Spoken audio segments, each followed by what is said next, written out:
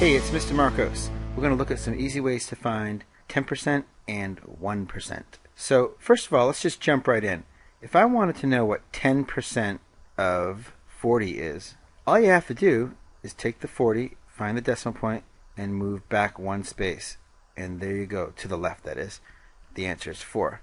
So 10% of 40 equals 4. If I wanted to know 10% of 67, well, do the same thing.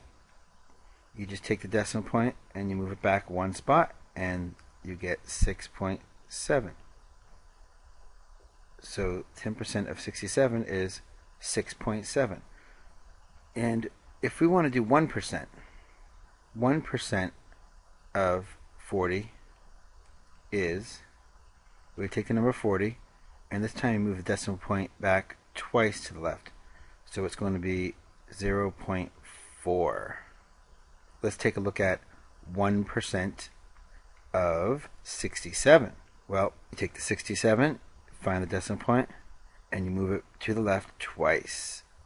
So you get 0.67. Okay, so why is that? Well, as you may recall, 10% as a decimal is 0.1. And I could put the 0 there for now, I guess. When you get rid of the percent sign, you just move the decimal point back 2 spaces. And 1%, well, when you get rid of the percent sign, you move back 2 spaces. So you get 0.01. Let's take a look at that again.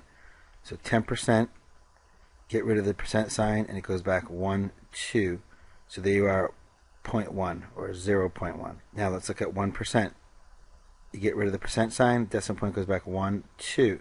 So you get 0.01 or 0.01, which is right here. So I have the number 38.9. So if we want to know 10% of 38.9 or 38 9/10, we take the 38.9 and we move the decimal point back one space. So we get 3.89. So 10% of 38.9 is 3.89. If I wanted to see what 1% of 945.6, I would move the decimal point back 2. So I get 9.456. It's as simple as that.